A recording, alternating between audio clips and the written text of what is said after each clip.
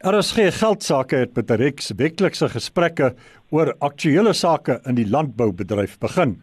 Uittreksels van die gesprekke word op RSG Geldsaake uitgesaai, terwyl die volledige onderhoude as potgoeie op die Moneyweb webtuiste geplaas word, waar belangstellendes daarna kan luister. En die webtuiste dis www.moneyweb.co.za. Gaan klik op die radio sleutel. In vandag se gesprek praat ons met die onafhanklike landbou-ekonoom Fanie Brink oor die pad na voedselsekuriteit in Suid-Afrika en die res van Afrika. Goeiedag Fanie, welkom by RSG Geldsaake. Goeiedag Andries. Fanie, vir 'n begin, tot watter mate skiet Afrika die vasteland tekort wat voedselsekuriteit betref?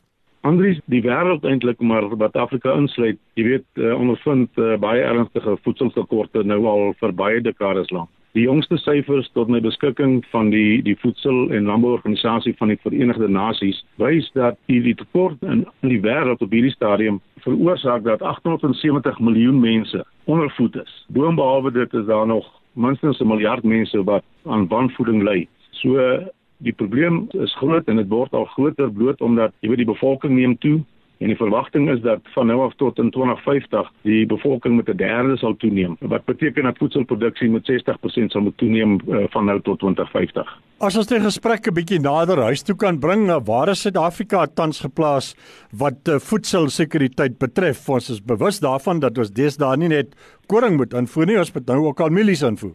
Ja, nee, gelukkig is wat Suid-Afrika betref is ons seker die land in Afrika wat die beste voorsiening het van voedsel. Dit is so, veral die koringbedryf, ons was jare gelede selfonderhoudend, maar ons moet seker vandag omtrent 50% van die koring invoer, as gevolg van winsgewendheidsprobleme en mededinging van die buiteland. En andersins, nee, is ons goed geplaas.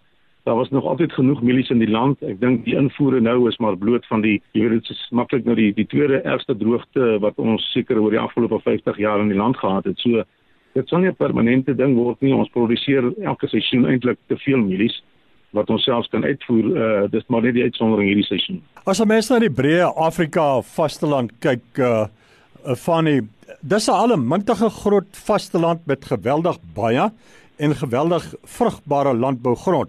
Waarom die voortgesette tekortkominge rondom voedselsekuriteit? Andries, ja, ek dink wat my betref is daar 2 groot belangrike hindernisse wat in die pad lê van voedselsekuriteit in die hele Afrika.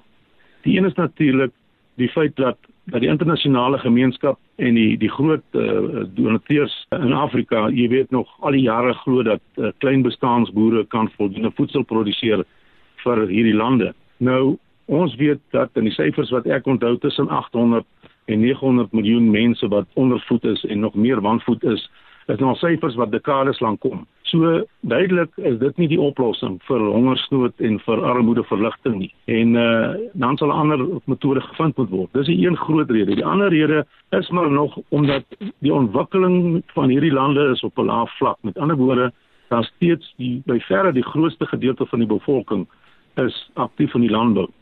Nou, die landbou kan nie hierdie bevolking voed en jy weet al die afhanklikes dra onbeperk nie. Daarom sal daar ernstig moet gekyk word hoe mense uit die landbou geskuif kan word na ander ekonomiese sektore, soos byvoorbeeld sekondêre en tersiêre diensverskafferingssektore waar werk geskep gaan word en waar die las op die landbou verlig kan word. Fanie, wat is die grootste struikelblokke vir die ontwikkeling? Maar miskien moet ek eers op 'n ander plek begin voordat ons by die struikelblokke, die uitdagings uitkom. Wat sou jy as ons nou kan praat oor voedselsekuriteit, wat is die geleenthede wat Afrika met sy groot en ryk landbougrond bied vir die skep van voedselsekuriteit? Wel, ek dink die geleenthede is baie groot. Daar is baie grond beskikbaar, seker meer as in ander kontinente. Maar die feit van die saak is dat kleinbestaansboere kon nog nooit voldoende voedsel produseer nie. So die pad wat gevolg sal moet word is die transformasie van die landbou en spesifiek ten opsigte van voedselproduksie sover die winsgewendheid van produksie betref. Jy weet, daar is nie 'n ander manier om voedsel te produseer om voedselsekuriteit te kry as jy nie voedsel winsgewend en volhoubaar kan produseer nie. So ek dink dit is die grootste deel van die transformasie wat sal moet plaasvind. Wat is die uitdagings om uit te kom by die produksie van voedsel? Genoeg voedsel, winsgewendheid, winsgewende voedsel as 'n mens na Afrika kyk. Wel, die belangrikste vir die wegspring daarvan is, jy weet, die landbou sal fisies geïntensifiseer moet word en vertikaal uitgebrei moet word. En waarna dit plaasgevind het, dan kan mens kyk na die groter horisontale uitbreiding van die landbou. Dit moet gekommersialiseer word. Jy weet, dit moet op 'n winsgewende basis onderneming bestuur word om volhoubaar te wees en om dan voedselsekuriteit te verseker. Daar is baie geleenthede en ons weet hoe dit in Suid-Afrika gaan. Dit gaan oor die winsgewendheid van die boer, dit gaan oor die pryse wat hy kry vir sy produkte wat hy verkoop teenoor die pryse wat hy vir sy insette moet betaal. Wat ons nou al lankal praat van die inset-uitset prysverhouding, en dit gaan natuurlik oor die doeltreffendheid van produksie. Het hang af hoeveel uitsette jy kan produseer met 'n gegeewe hoeveelheid inset. Kan jy meer produseer met dieselfde insette of kan jy dieselfde produseer met minder insette? So ek dink dit is 'n deel van die ontwikkeling en die transformasie, maar dit kan nie net in die landbou gebeur nie, soos ek reeds gesê het, jy sal nywerheidsontwikkeling moet kry. Jy weet, waar jy byvoorbeeld selfs wat landbouverwante bedrywe betref, moet kyk na saadproduksie en verwerking, die vervaardiging van kunsmis en hernubare energie, asook van masjinerie en implemente en dan selfs wat verder nodig is in die landbou sonder om aanhou nodig te hê om dit in te voer. Mens sal verseker ook moet kyk na aanvanklike regulering van die markte in Afrika, want die vrye mark en die termynmarkte soos ons hom ken in Suid-Afrika sal nog nie op hierdie stadium, jy weet, werklik kan 'n verskil maak met bloot omdat boere nie daarbey aangepas so maklik sal word nie. Dan natuurlik sal ernstig moet gekyk word na voedselverwerking, toevoeging van waarde, kapasiteit wat ontwikkel sal moet word. En in die breë dink ek mense aanvaar die landbou sal ondersteun moet word deur die onderskillende regerings en die internasionale gemeenskap, jy weet, sover dat hulle landbou, hulle energie, hulle handelsbeleid en selfs hulle nywerheidsontwikkelingsbeleid betref. Die groot ding is die hoeveelheid mense wat die landbou in Afrika moet onderhou, en daarom, jy weet, glo ek nie, dis die pad om te sê die jeug is die toekoms van die landbou in Afrika nie. Ek dink kinderarbeid mag nie toegelaat word nie. Die mense in Afrika moet verder opgelei word en onderwys ontvang om uiteindelik te kwalifiseer, jy weet, vir 'n diensname en besigheidsgeleenthede buite die landbou. En dan die groot ander probleem, dink ek, wat aangespreek sal moet word, is werklik, en dit is wêreldwyd die probleem, jy weet, die geboorte aanwas van die bevolking, wat daar ernstig sal gekyk moet word, jy weet, na aanvaarbare geboortebeperkingsstelsels, soos wat mens kry in lande soos byvoorbeeld in Indië, om dit te beperk. Fanie, wat sou jy uitsonder as van die grootste struikelblokke vir die ontwikkeling van voedselsekuriteit in Afrika? Ja, Andries, soos ek genoem het, dit lê maar rondom hierdie twee groot struikelblokke. Die eerste is dat, jy weet, daar is nie 'n boer wat ongeag sy ras, sy kleur of die grootte van sy plaas wat voedsel kan produseer as dit nie winsgewend en volhoubaar kan geskied nie. Ek dink dit is die grootste struikelblok. Die internasionale gemeenskap het nou vir jare lank nog steeds besig om te kyk om die produktiwiteit van klein boere te verhoog. Nou dit is een van die faktore wat die drywer is agter winsgewendheid. Maar jy weet, as mens nou 'n klein boer in Afrika se opbrengs van, kom ons sê, van 1,3 ton per hektaar, sê maar families, na 2,6 ton per hektaar opstoot, jy weet, met ander woorde verdubbel, dan is dit nog eintlik ver van die potensiaal in die meeste Afrika lande waar jy 6 tot 8 ton of selfs meer kan produseer. So 'n mens sal jou saak vir jouself moet uitmaak en die realiteit te begin besef wat dit betref is wie kan die klein boere voed?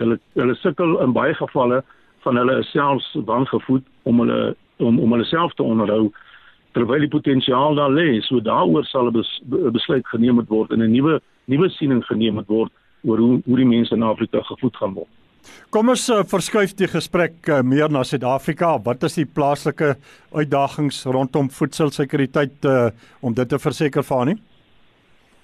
Wel Andries, ek wil my nie uitlaat oor wat die wetgewing kan wees. Jy weet, like my in September maand is die nuwe wetgewing nou, ons het wetgewing bekend gemaak gaan word oor die hele grondhervormingsproses, waarmee die regering besig is rondom die 50-50 of die 12.000 hektaar. Nee. Kom ons sê net dat die proses in die wêreld van voedselproduksie het vir ons oor en oor gewys dat klein boere nie in staat is om voedsel te produseer om 'n land se voedselsekerheid te verseker nie. En die kommer is natuurlik dat klein boere, jy weet wat klein skaalboere gaan wees met klein plase wat ongunstige klimaatstoestande kan oorleef. Jy weet wat baie gevalle het hulle die belangstelling, het hulle die ondervinding, het hulle ondernemerskap en jy weet, so kan mens aangaan, het hulle voldoende kapitaal en bestuursvaardighede om winsgewend te kan boer en finansiëel te kan oorleef. So dit is 'n belangrike vraagstuk.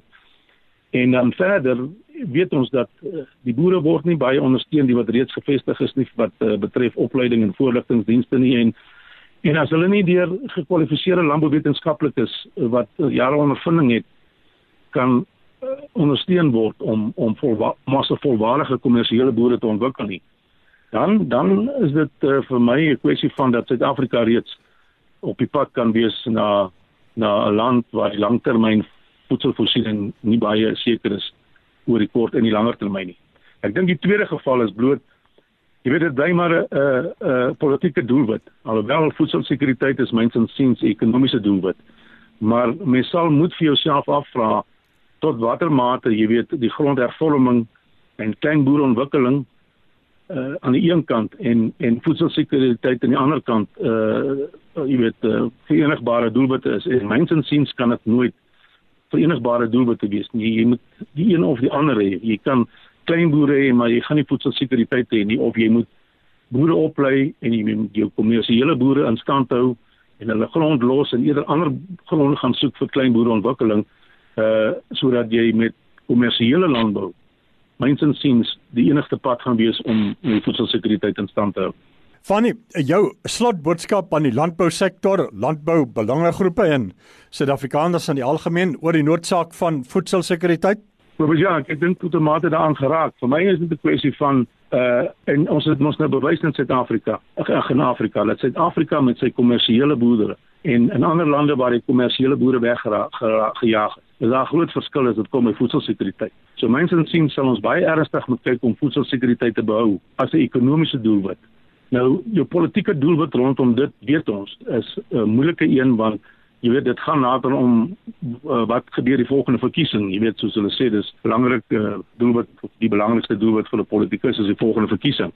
Maar dat mens die kommersiële boere in stand sal moet hou en dat mens ander boere oplei om ook kommersiële boere te word en dat dit die basis sal moet wees vir jou voedselsekuriteit vorentoe. Dit was Fanie Brink, onafhanklike landbou-ekonoom, oor die pad na voedselsekuriteit in Suid-Afrika en die res van Afrika.